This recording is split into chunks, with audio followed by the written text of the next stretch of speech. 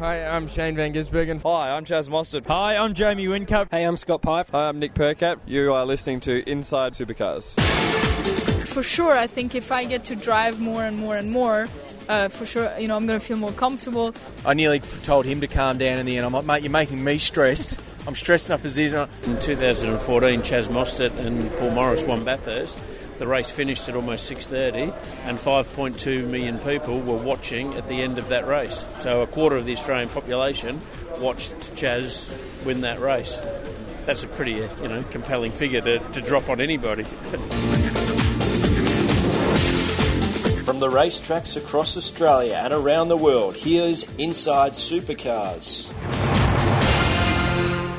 And welcome to Inside Supercars post Highlands Park.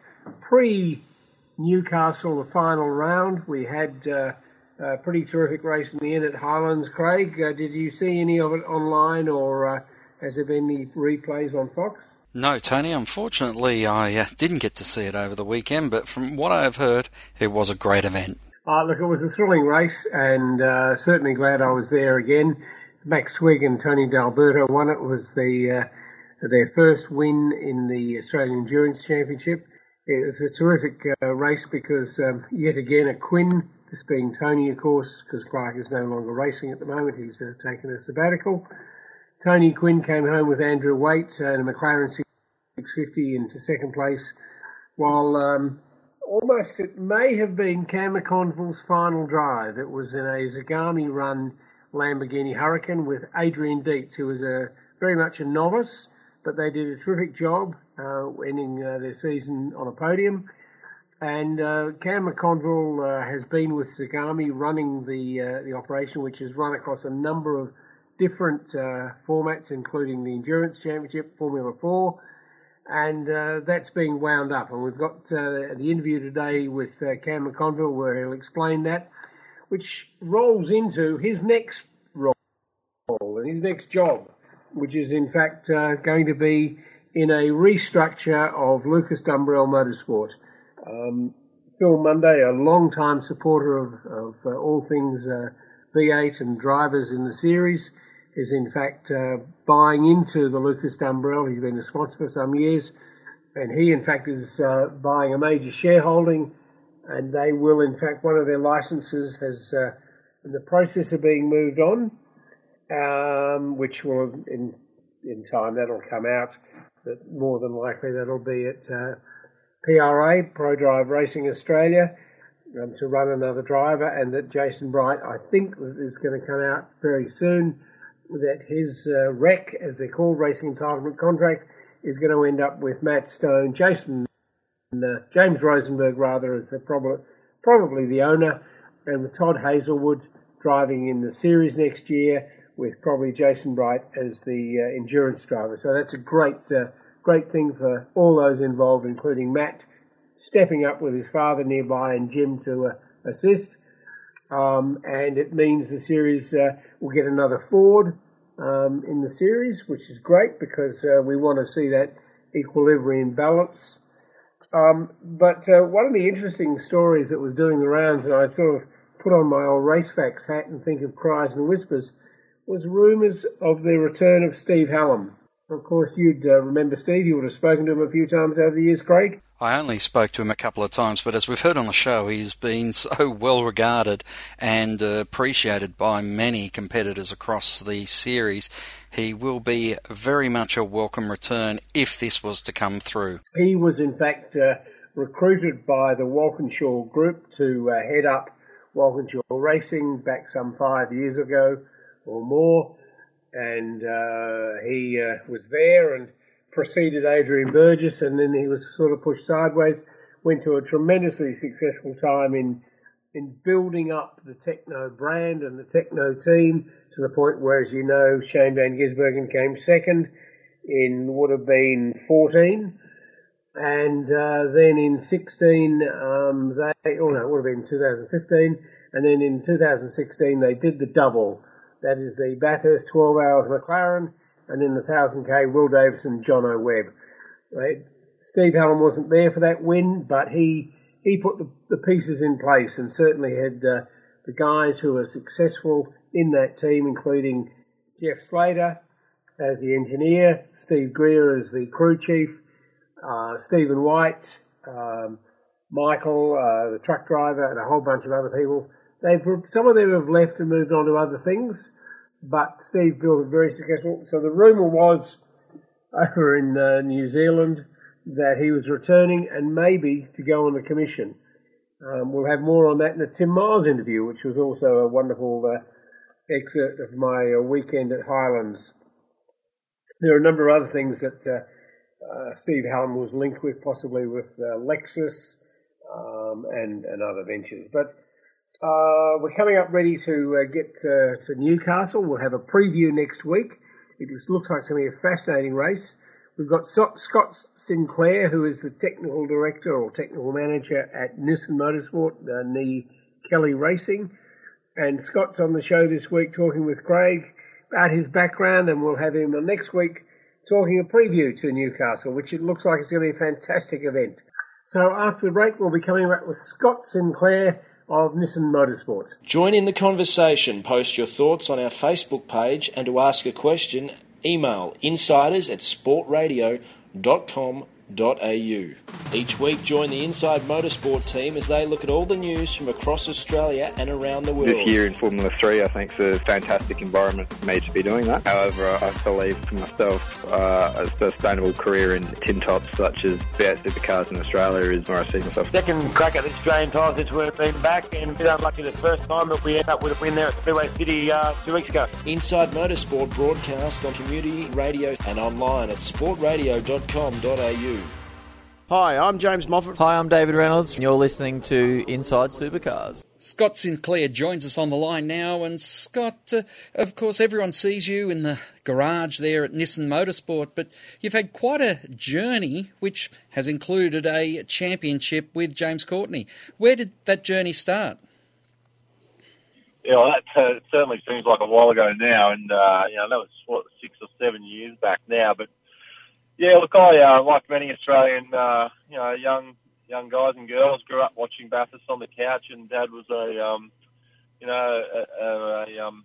fan of that, and Mum and Dad actually went to uni in Bathurst and met there, and so that we've always had that connection to Bathurst, and that's where it all started. Really, I went through school and had an interest in motorsport, but also probably more a sports fan, to be honest, than a car guy, I suppose, and ended up doing engineering at uni, and obviously engineering and sport. How do you combine them? Well, that's motorsport, so that's how it all really began.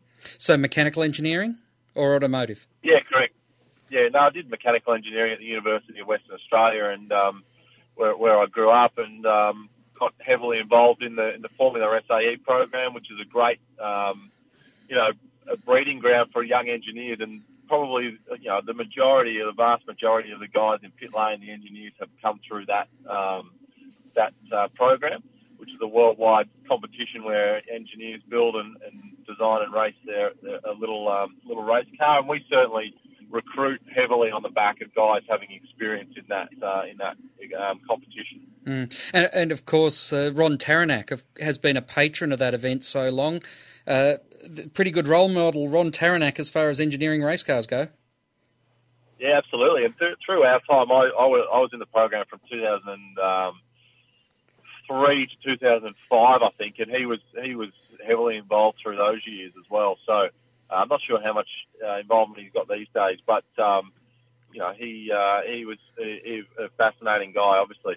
Yeah, and for those who don't know, Ron Taranak was certainly the man behind Rolt and Jack Brabham's early cars as well.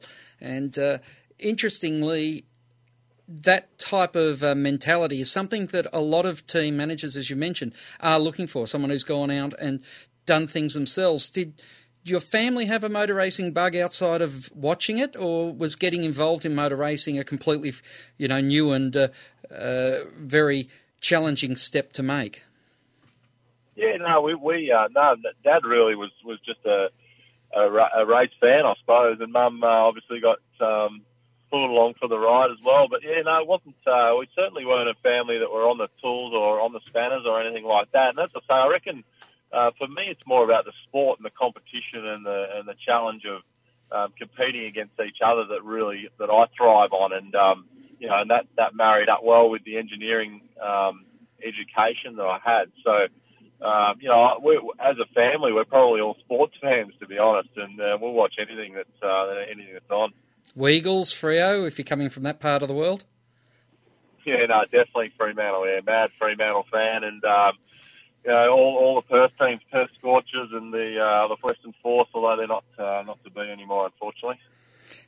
Well, that's interesting because, of course, your general manager is a mad Carlton fan. That must bring a bit of friction into the team. Yeah, it is. Fortunately, we've had the wood on them for a few years now, so I haven't had to worry too much there. Now, what was the first motor racing job, paid or unpaid? Yeah, I actually finished uni, and my wife did a postgraduate degree in Brisbane. So we packed up and moved over to Brisbane, and I picked up the phone to everyone and anyone, and I ended up with an interview and a subsequent job at Dick Johnson Racing. So that was 2006. So that was the first year of I can't remember now. That was Will's first year, I think, with the team. Yeah, Will Davison's first year, and Steve Johnson, obviously.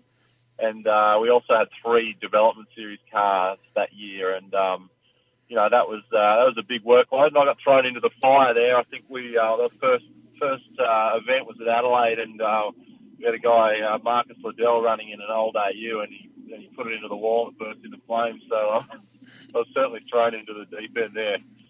So you were working on all 5 cars that were being raced, or were you looking more towards those development series cars? Yeah, I was kind of. It was we were as we were. It was tight on money in those times in that team, and we were kind of all spread across all the cars. We had Dave Stewart was there, who's now the category sporting and technical director. So he was a really good mentor for me through those early days. And actually, George Commons was engineering car 17, and I'm working with him again on he's engineering car 15 these days. So.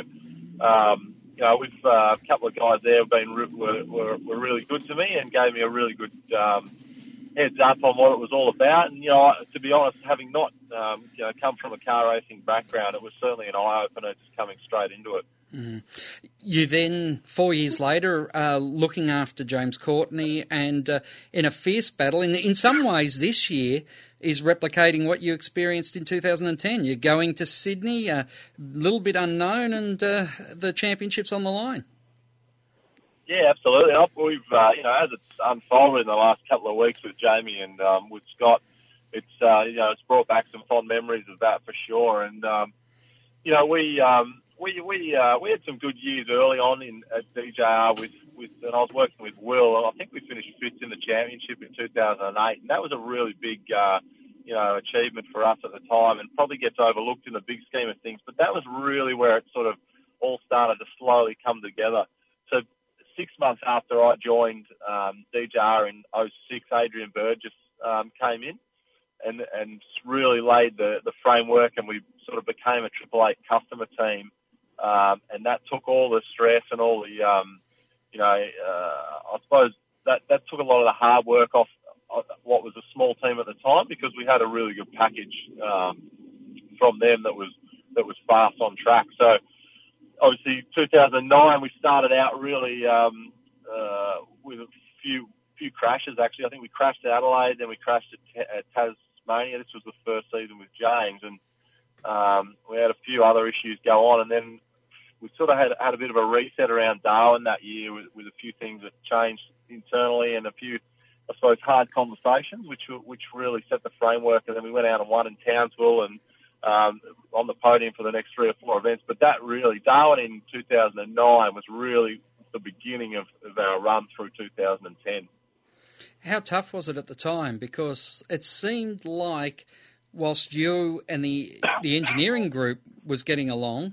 When we've spoken to Charlie and Dick and others about that time, it seemed like that management above you was all, or above Adrian probably, was all starting to really fall apart, and some fighting and so on. Did that trickle down into the workshop? No, to be honest, and I look back at this, and I think Adrian did a really good job of sheltering us all from that.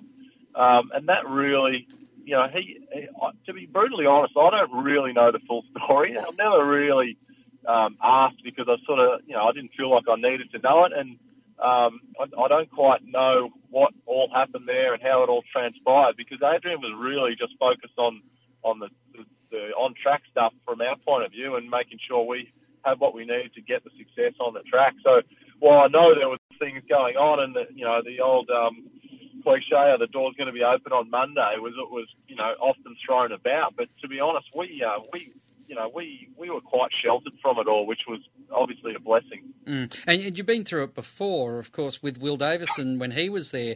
I know at Eastern Creek, Dick was going to meetings with creditors and the like at that time to try and keep the company afloat. Yeah, absolutely. And, part of what was happening, I suppose, in 2009 and 10 was probably what had been happening all along, so we'd become a little bit immune to it, I suppose. I mean, I think, again, I didn't really ask the hard questions, I suppose, because I didn't want to know the answers. But for 3 or 4 years there, it was really touch and go, in terms of the day-to-day operation of the team and the staff and everything. And to be fair, those guys, and no matter how it all fell apart at the end, they did an unbelievable job, and probably will never get the credit that they deserve in the background for actually keeping the team afloat. It does make winning a championship even more remarkable when you think what happened immediately before and immediately after it. Yeah, absolutely. And, it's again, you sort of right off and tell the story that we probably didn't. We were just riding the wave a little bit. And to be fair, Adrian was probably leading that and just, making sure we had what we needed, and we were riding the wave, and we got to the end of it. And then in subsequent years where I haven't had the same success, I've realised it's become more apparent, how not lucky we were, but how well we did, really, I suppose. Now, what made the decision to move to HRT? Oh, well, Lucy, my wife's from Melbourne, and we were always going to go back to Melbourne, and we were going to go back in 2012, but obviously with what happened and with James going to HRT, we took that opportunity. I commuted for 6 months, I think, and but while Lucy finished some stuff off, but that was the trigger. It was a no-brainer for us. Obviously, there was a fair bit of instability for with what was happening at DJR, and there was a lot of guys who sort of took that opportunity to move on to other things. And with James's, blessing and he sort of teed up a job for me, and obviously we got on really well and had some success. So it was quite easy to go there at the time. Now, Walkinshaw sort of went through a bit of a collapse as well in your time there, as they went from 4 cars and a powerhouse down to 3, down to 2. Yeah, look, that was, they were tough times. There's no doubt about that. I look back on that, and that was, that was tough. And, we actually won the first race at Abu Dhabi, so we sort of thought, how good's this? And we can keep the run going. But after that, it was really lean times. And obviously through 2012 and 13, we won a couple of races, and then Garth and Nick obviously won Bathurst in 11. So, there was always that glimmer of hope, but the reality was, from where we'd come from, being competitive week in, week out, and to where we were, it was a big eye opener for me, and that's what I touched on a minute ago in terms of it became more clear, I suppose, how successful teams were operating, and and what was required as we went through those 3 years at HRT. It became, like I say, a bit more clear to me how it all works, I suppose. Now, at that stage, had moved on from engineering the car, hadn't you? You'd started to move into a more senior role, looking after the team as a whole. Yeah, well, not so much at HRT, but I moved on to the Car of the Future program, partly because we'd had our second baby and I wasn't able to travel for a few events, but also I'd really, I'd probably reached the end of my tether in terms of race engineering. So then they sort of tweaked the structure a bit for 13, and I worked with Garth, which was fantastic, and we sort of shared the engineering load a little bit with another engineer, Jason Bush. So between the three of us, we had a reasonable year. I think we finished 10th in the championship, but won a couple of races, Phillip Island and Townsville.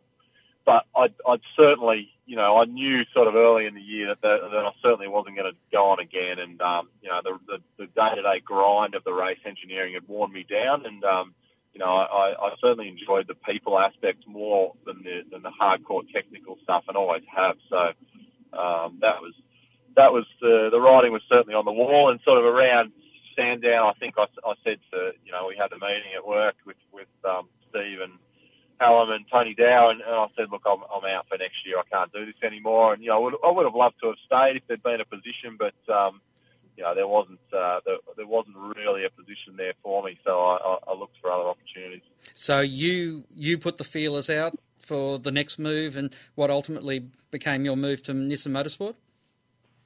Yeah, absolutely. Look, as I say, in September we sort of started that conversation, and Walkinshaw were really good to me, and I certainly don't have any resentment towards anything there. I've got a good relationship with Ryan Walkinshaw now, so that's no dramas. But it was time for me to move in off the car, and I had some chats with John Crennan and then subsequently Todd Kelly, and then now I find myself here. And moving into this role, I guess it is very much a leadership role, very much a people management role. How did you, what were your role models, and how did you build your own leadership style? Yeah, look, that's a good question. I don't, they took a big punt on me. There's no doubt about that. And to Todd and Rick's credit, they've given me a lot of freedom in terms of how I go about it. But when you're engineering a car, you're managing a smaller group. But I probably did underestimate the size of the whole operation, 4 cars, and being the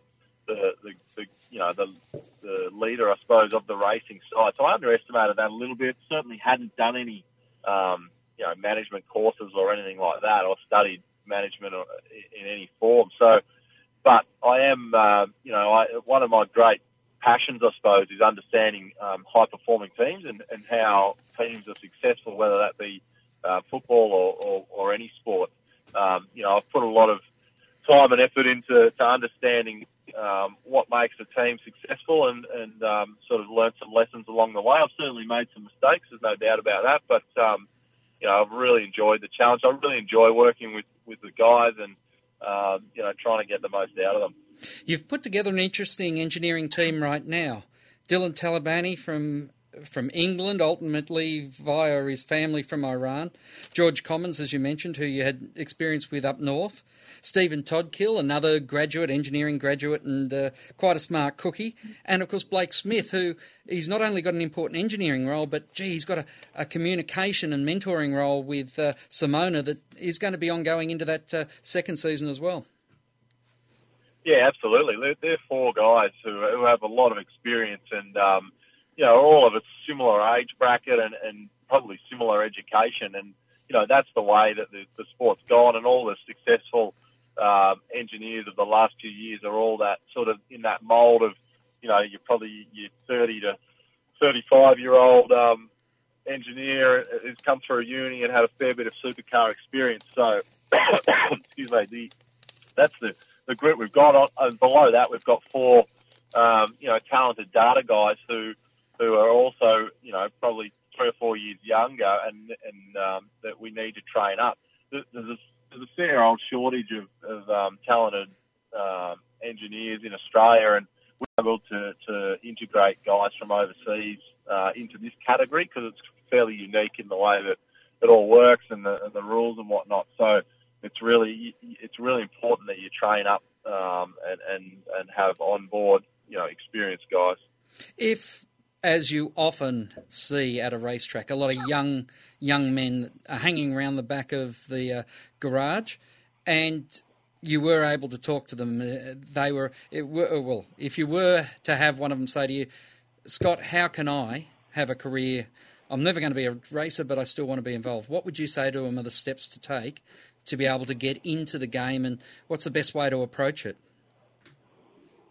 Yeah, look, well, I mean, obviously, I get that question asked a lot. And the first thing I always say is, if you really want to do it, it's there for the taking. People think that it's this, really difficult to get into. You got to be super skilled. The reality is that we can train all that stuff. It's more about attitude than it is than talent. So, I used to go to Barbagallo and stand outside the HRT pits and.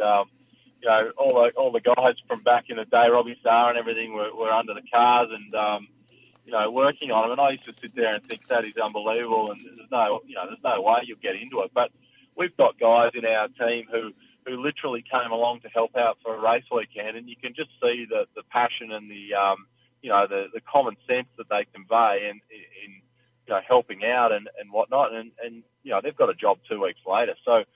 There's always room in the team or in the sport for people who are really passionate about it and who go about it the right way. So that's the first thing. The second thing is, from an engineering perspective, they teach a lot of,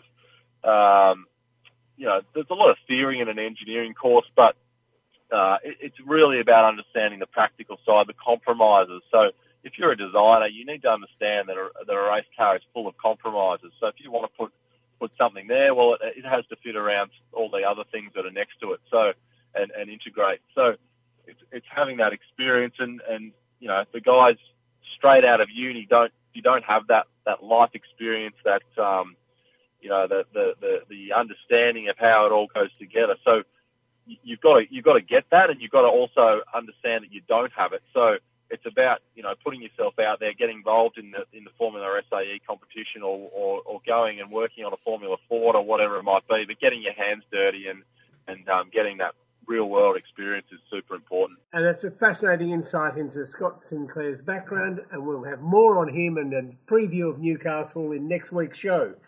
And coming after the break, we'll have an insight into the world of supercars and their rack for the 3 major teams involved. That's Mark Dutton from Triple Eight, Ryan Story from DJR Team Penske, and Chris O'Toole from ProDrive Racing Australia. So straight after this. The views expressed on Inside Supercars, including the panellists and guests, do not reflect the views of the network, Thunder Media or Sport Radio. Any publication or rebroadcast of the show without the expressed written permission of Thunder Media is strictly prohibited. Each week, join the Inside Motorsport team as they look at all the news from across Australia and around the world. Yeah, I mean, it means a lot. Through the years, a lot of reference this race as one of our majors. 600 miles around here is no easy task.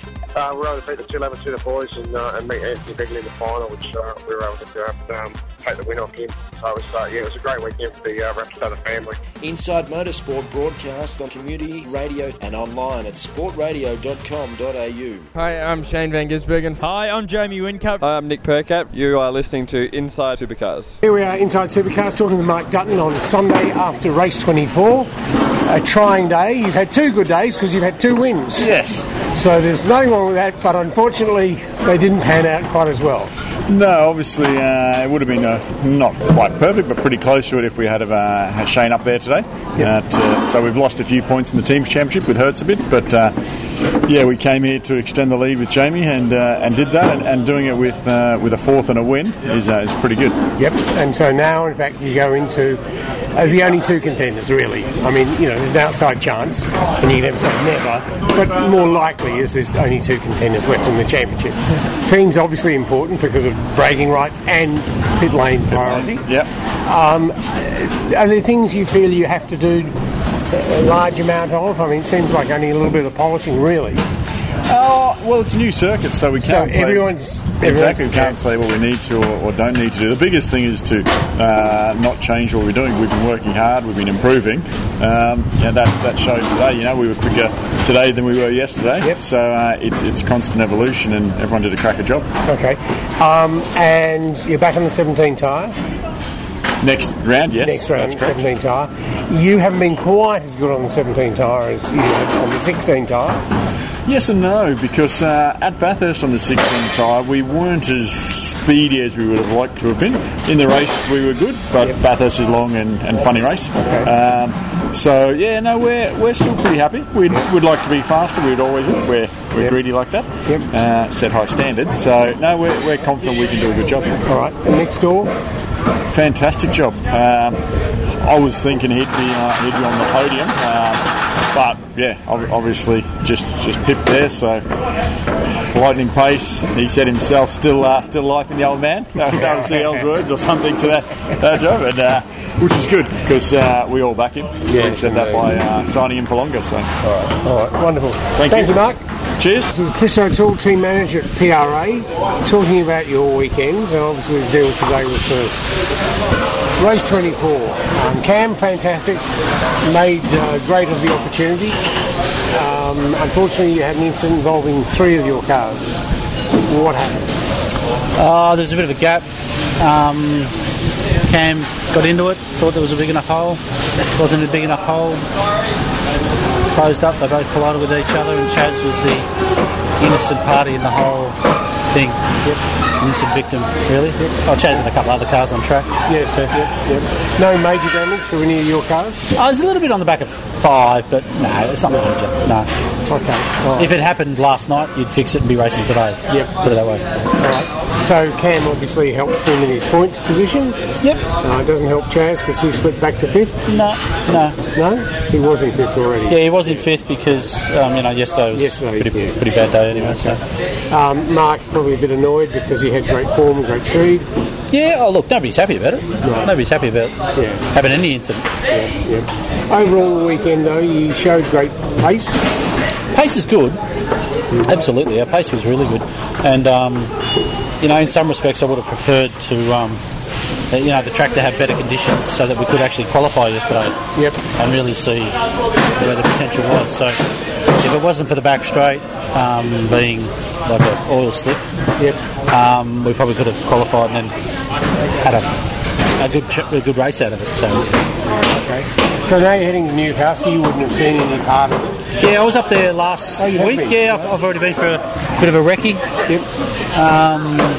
And the surface is quite nice. There's a couple of patches where they haven't resurfaced, but I don't think it'll matter because it's on the way up the hill. Yep. Wasn't able to go sort of see turn 4, 5, 6 because that was a construction zone. But I think it's going to be a great event. Yeah, there are a couple of unique things about it. One of which is the climb. Yeah, the climb. That's steep.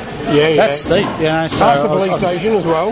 Yes. On the right-hand side. Yeah. I was surprised at how steep that was when I got there. And then the run down beside the sea.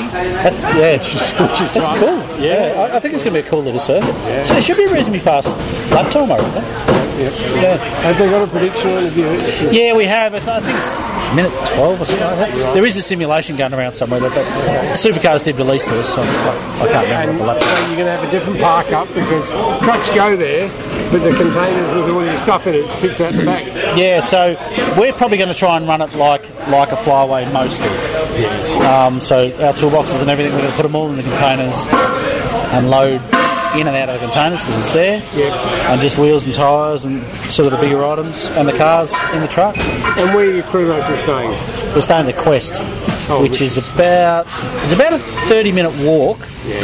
Not far by distance, but there's sort of a wharf which you sort of got to walk around and you can't sort of go as a crow flies. All right. Okay. Am I right in thinking that you will improve your pit lane position next year? Yeah, it looks like we'll jump up one pair of bays. Yeah. So not a lot. Okay. Not a lot. And obviously there are changes coming for next year, and there's plenty of news. We had a good chat to Richie Stanaway today, talking about that's good. His past, how he got here, and why New Zealand can produce all these drivers. It'll be a slightly different team for you next year. I don't know about the team, I think the team will be pretty much the same. Right. Okay. Well, thank you very much, Chris O'Toole, PRA team manager, and he looks forward to the return and a debrief later this week with Tim Edwards and Rod Nash. With Ryan Story, post-race 24, it changed the championship. Almost as much as Saturday did, with Fabian crashing out. This one today, a bit different. You've at least got a second. There's only a 30-point gap, so there are now 2 drivers definitely in it. Ryan, tell me about it. Yeah, we're certainly on the back foot with the gap there. It might only seem like 30 points, but it's 10% of all the takings come Newcastle. So we need to make sure we get a clean run there, and I think it gives us an opportunity to think about between now and when we go racing what we can do in terms of reconnaissance to understand the new track. We can now think solely about it, and you'll probably see us take a few risks and take a few gambles, because it's the only way we're going to be successful on this occasion. I think seeing not that we ever like to see our colleagues and counterparts have any degree of misfortune, but Ben Giz's setback today sort of made up for Fabian's yesterday in terms of the team championship battle. We've still got a reasonable lead there, so we'll try and maintain that lead and at the same time continue to work as hard as we can to chase down the 88 car. Yes, indeed. And I'd be right in thinking that going back to the 17 tyre won't be a disadvantage for you? No, not at all. Yeah. I've walked the track. Have you been there? No, I haven't been there yet. Dick was there recently. He did an event with Craig Lowndes there as a part of the build-up to the event, and went around the track and thought it was pretty exceptional, and he was quite complimentary of the work that they've done there, and particularly the work that the council there have done, and Supercars with IEDM have done a terrific job, and we're looking forward to it. But we'll probably get down a week earlier and do the reconnaissance and understand what we're up against, as well as some other back-of-house work as you would expect us to. There are a number of distinguishing things. One, of course, racing beside the sea, which has not happened before. Second one is the climb from turn 1 to 2. Yeah. Going past the police station, police headquarters, that'll be interesting. Somewhere we hope not to visit. Exactly. Then the run down towards the park, it'll be pretty phenomenal. Yeah, it's going to be great, and I think there's a couple of really good viewing platforms out through there too, and it's going to be a pretty spectacular event in total as well. I mean, we understand through Supercars that to date there's as many pre-sales as what they had for Bathurst for the whole of the Bathurst event, so we expect it to be a very, very well attended and indeed an exciting event. It's the first completely fresh new event we've had on the calendar for a couple of years now. Yeah, indeed. You were unlucky enough not to actually go to Canberra, were you? No, it was before my time, sadly. Yeah. Young fella, you. And coming after our break, Tim Miles, an interesting man. This weekend he was a racing driver, but he put his hat on as a business advisor and told us how he sees the Supercar series and what its value is as a stock or a share on the open business market. Each week, join the Inside Motorsport team as they look at all the news from across Australia and around the world. Still a bit in shock. Thanks everyone. Dissecting the sport with interviews, news and opinion. Got to put money back into the sport at the lower levels to develop the kids and bring them up. You can't rely upon good luck. For Daniel Ricciardo's old man to have found a few mates to tip some money in and send him overseas, there actually needs to be a structure. Inside Motorsport broadcast on community radio and online at sportradio.com.au. Hi, I'm Chaz Mostert. Hi, I'm Michael Caruso, and you're listening to Inside Supercars. Inside Supercars here, Tony Whitlock with Tim Miles at Highlands Park for the final round of the Australian GT Endurance Championship with Tim Miles, who with his co-driver Jackson Evan leads the championship before the final 5:01 race tomorrow. At the moment, I just wanted to talk to Tim mainly about Supercars, the state of the nation. Now, Tim, through his company as a business advisor, was involved in the purchase by Archer Capital of the Supercars from what was Avesco. Just wanted to get your opinion of where you see the category as a whole, the series as a whole, how it is, the state of it, with many changes coming at the management level. How you see the category? Well, I think first and foremost the racing's never been better. So you didn't say it in your intro there, but I'm a part shareholder in Triple Eight. So as a shareholder of Triple Eight, I'd love the racing to be more boring and we could win everything. Not really true. I mean, you have to have good racing for there to be good entertainment, and the racing's never been better. I think that the Team Penske DJR guys and the FPR guys have done a fantastic job. The FPR guys in the back half of the season and Team Penske all year, and we're going to have a championship that will absolutely go down to the wire. It's going to be enthralling. So from the product point of view, I think it's never been better.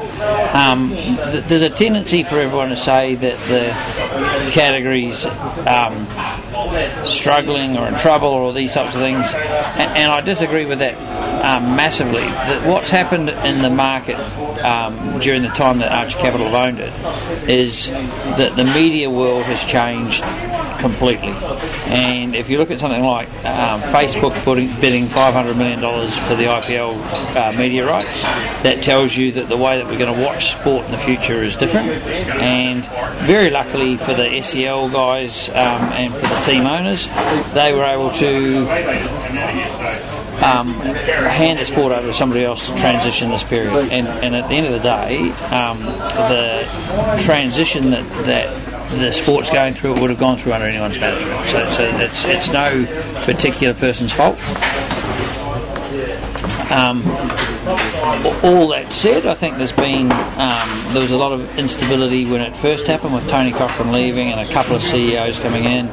And if you think about the structure when Tony was there, Tony was the executive chairman, and he went out and shot elephants. And very active. And Wayne Caddick was the CEO. So we had a guy who understood the sport, run the sport, and we had a guy that understood media and entertainment, run media and entertainment. Now, what happened in that transition was we got one bloke trying to do both roles, and that became a little bit difficult, and so the structure changed where additional management were brought in to try and create people who could do all the roles and all the functions that weren't happening previously. And realistically, I think that's just been another transition. I think now, with Matt Braid leaving, the structure was probably right. JC does a fantastic job, obviously with looking after events, but also looking after the 12-hour. We've got Shane Howard, been there for a long time, very, very, very safe set of hands. And James was fulfilling that role of the elephant shooter, and I think he did an excellent job at that. But I also feel that when Archer didn't sell it, James probably felt, and I don't know this firsthand, but I think James probably felt, well, I'm going to be doing the same. When he came in, he had to help them guide their way through the transition, and I think he's probably the new challenges afoot. He's well known in the media circles. That's a great job that he's taken on, and so nobody can blame him. His replacement will be hard to find, but not impossible. And if my mail's correct, they're probably pretty close to having found a replacement from outside the sport again. And if that's if that guy can fill James's shoes, it'll be fantastic. I think the next media rights cycle, I think that the sport will be proactive there. I think what we'll have to do is not wait till it's due, but I think they need to be proactive, and I think they will be proactive and getting onto the front foot with that. There's a lot of criticism for going away from free-to-air, from the website forums, etc. But it had to, because at the end of the day, free-to-air very soon won't be able to afford it. Now, we have anti-siphoning, that means a couple of the races will always be on free-to-air, but the free-to-air channels, their business model is changing massively, and so we had to get there, and we had to get it entrenched in Foxtel at a time that the money was there for that transition to work. So I think it was the right decision. Yeah, one of the dramatic things about Australia being so different to New Zealand, also the UK and the US, where Australia has such low penetration of pay television. Yeah, but I think the implication's actually wider than that. Yes, low penetration of pay television, but also the cycle of everybody having pay television is moving because of Netflix, etc., and pretty soon people will be watching sport on a screen. It won't be a TV screen, it'll be an iPad or whatever, and in Formula One world, Liberty have, I don't know this number specifically, but something like 20 million people who watch every broadcast of the Formula One show. So that they can charge those 20 million people $5 a race, 20 races times $5 times 20 million. They're getting more media rights out of that than they would have done out of traditional television rights deals, and a lot easier to do and a lot less concentration risk. So in Australia and New Zealand we don't have that. We have 20 million people. Well, between the two countries we have 28 million people, and we've probably got 10% of the population or something who watches it, and probably only 50% of those who are prepared to pay to watch it. So we don't have the same numbers to get the same outcome. And so that's probably the greatest challenge that I see for supercars. But you'd have to say, never a better time to do it. I think the product right now is as good or better than it's ever been, going all the way back to the Hastom days of Brock and Johnson and those guys. Like, it is fantastic racing by guys who are really putting themselves out there. And so I think I heard a statistic the other day, not from about supercars, actually from a client of my advisory firm who advertised in supercars, and they were saying that on their numbers it's the third most popular sport in Australia. And so if you've got a sport that's that popular, you're going to get a result. And it'll just be a case of navigating your way through it. And I'm sure that James has laid down a good platform for what he sees as the future, and there'll be a fresh set of eyes come in. The boards, should have enough wisdom on it with Archer Capital coming from the commercial side and the teams coming from the racing side. So the transition's not finished, but it's been well managed, and it's greatly benefited from how good the sport is. And I spoke to Roland at Kelly about his leaving the board, 12 or 14 years on the board, so time to step away. He's got other things to do. It's not known yet who will be on his replacement. Yeah, I think the election happened at Surface. It did? Yeah, I'm pretty sure it's Rod Nash and Brad Jones. Yeah.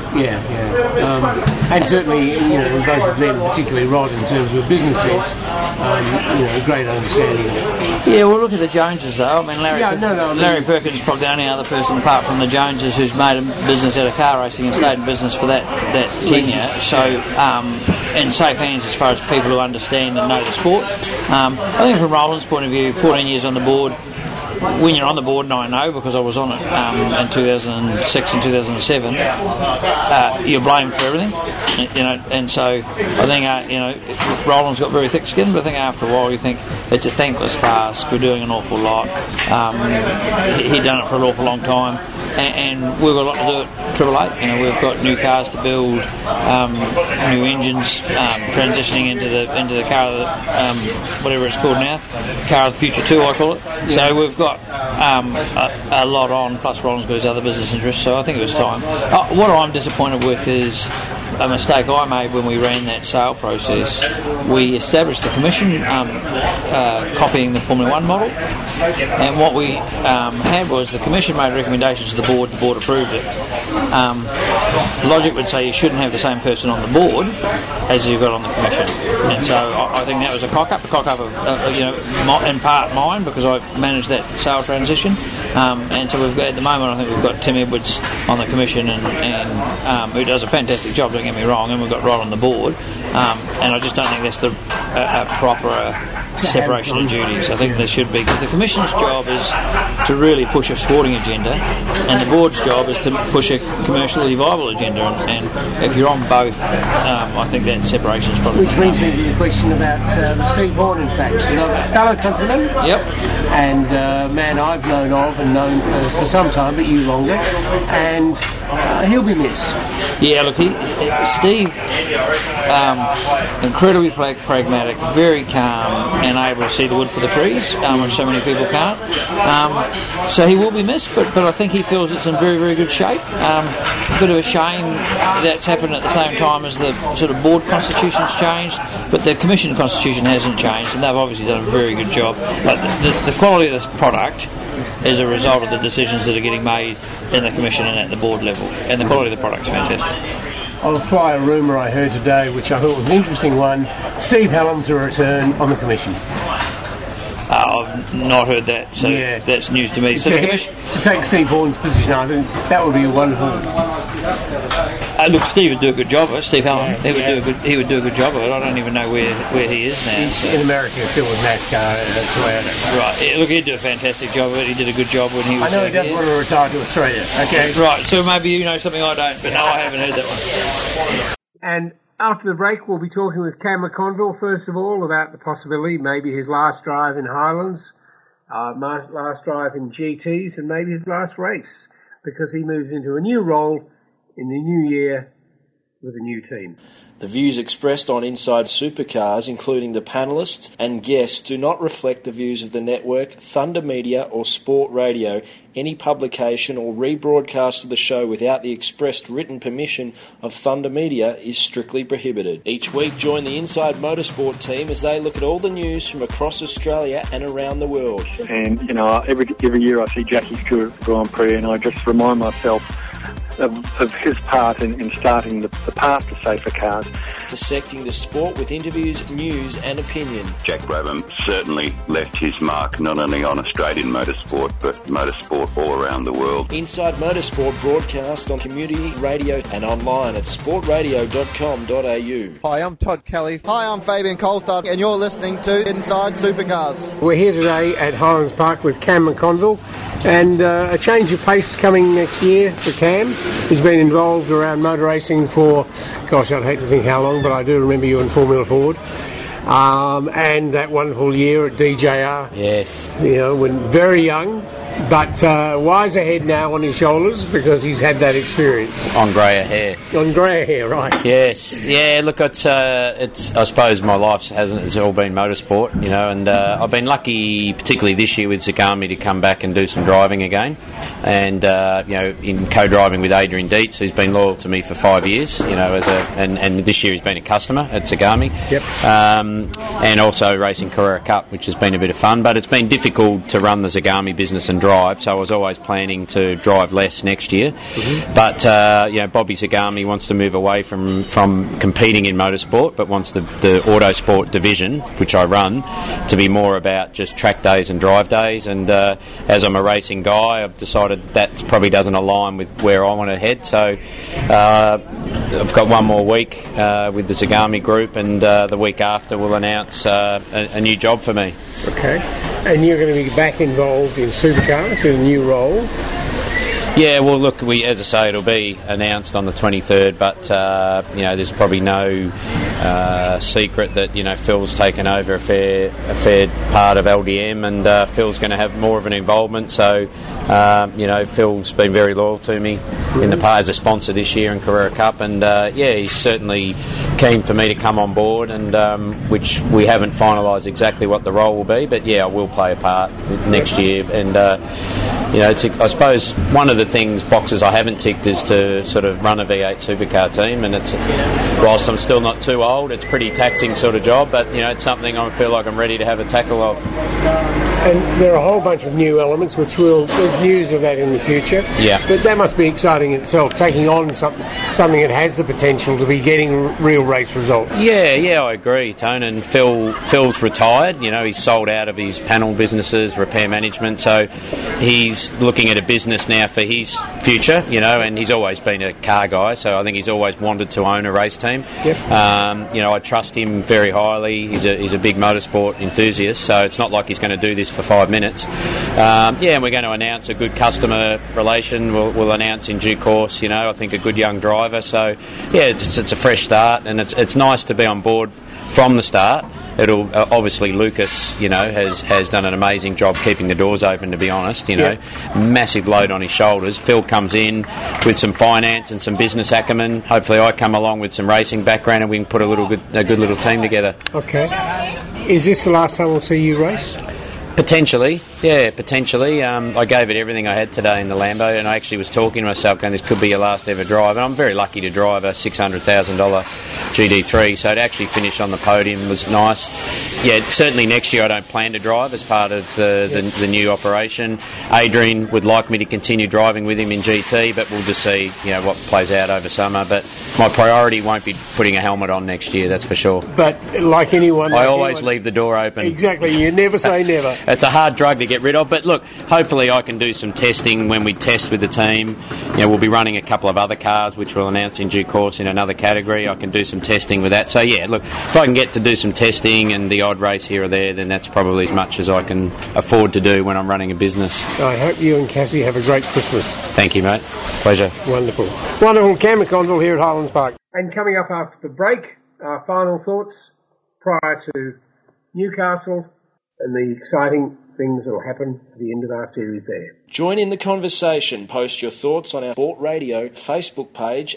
Each week, join the Inside Motorsport team as they look at all the news from across Australia and around the world. This year in Formula 3, I think it's a fantastic environment for me to be doing that. However, I believe for myself, a sustainable career in tin tops such as V8 Supercars in Australia is where I see myself. Second crack at the Australian title since we've been back, and a bit unlucky the first time, but we end up with a win there at Speedway City 2 weeks ago. Inside Motorsport broadcast on community radio and online at sportradio.com.au. Hi, I'm Scott Pipe, and you're listening to Inside Supercars. Welcome back to Inside Supercars. Tony Whitlock, Craig Revell. It's pre-Newcastle. It's going to be a fascinating time. We see the series heading down, and while there are two obvious contenders for the championship, there are four still in a mathematical chance at the championship.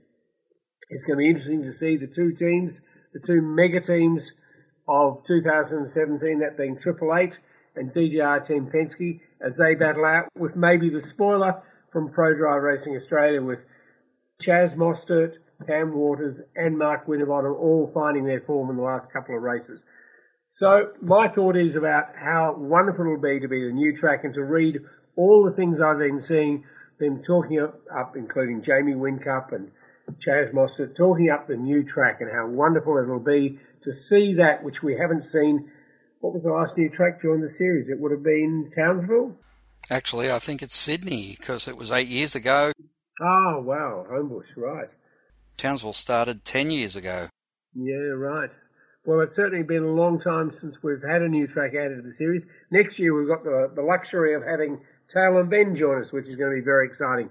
But for now, we'll get ready for Newcastle. Craig, your final thought? My final thought is just how much the 2017 championship is like the 2010, with it all coming down to the final race. But perhaps unlike 2010, when it was a race in the pits at Sydney, perhaps that challenge was actually already done for us at Bathurst when Whincup was able to get the car back out on 7 cylinders and pick up some vital points.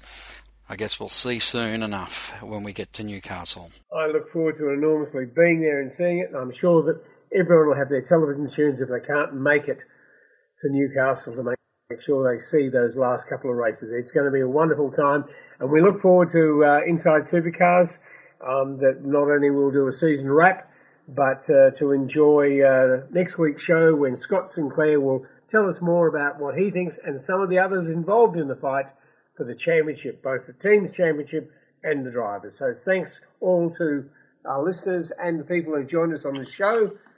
Craig, good night from me. And it's good night from him. Good night. Inside Supercars is produced by Thunder Media.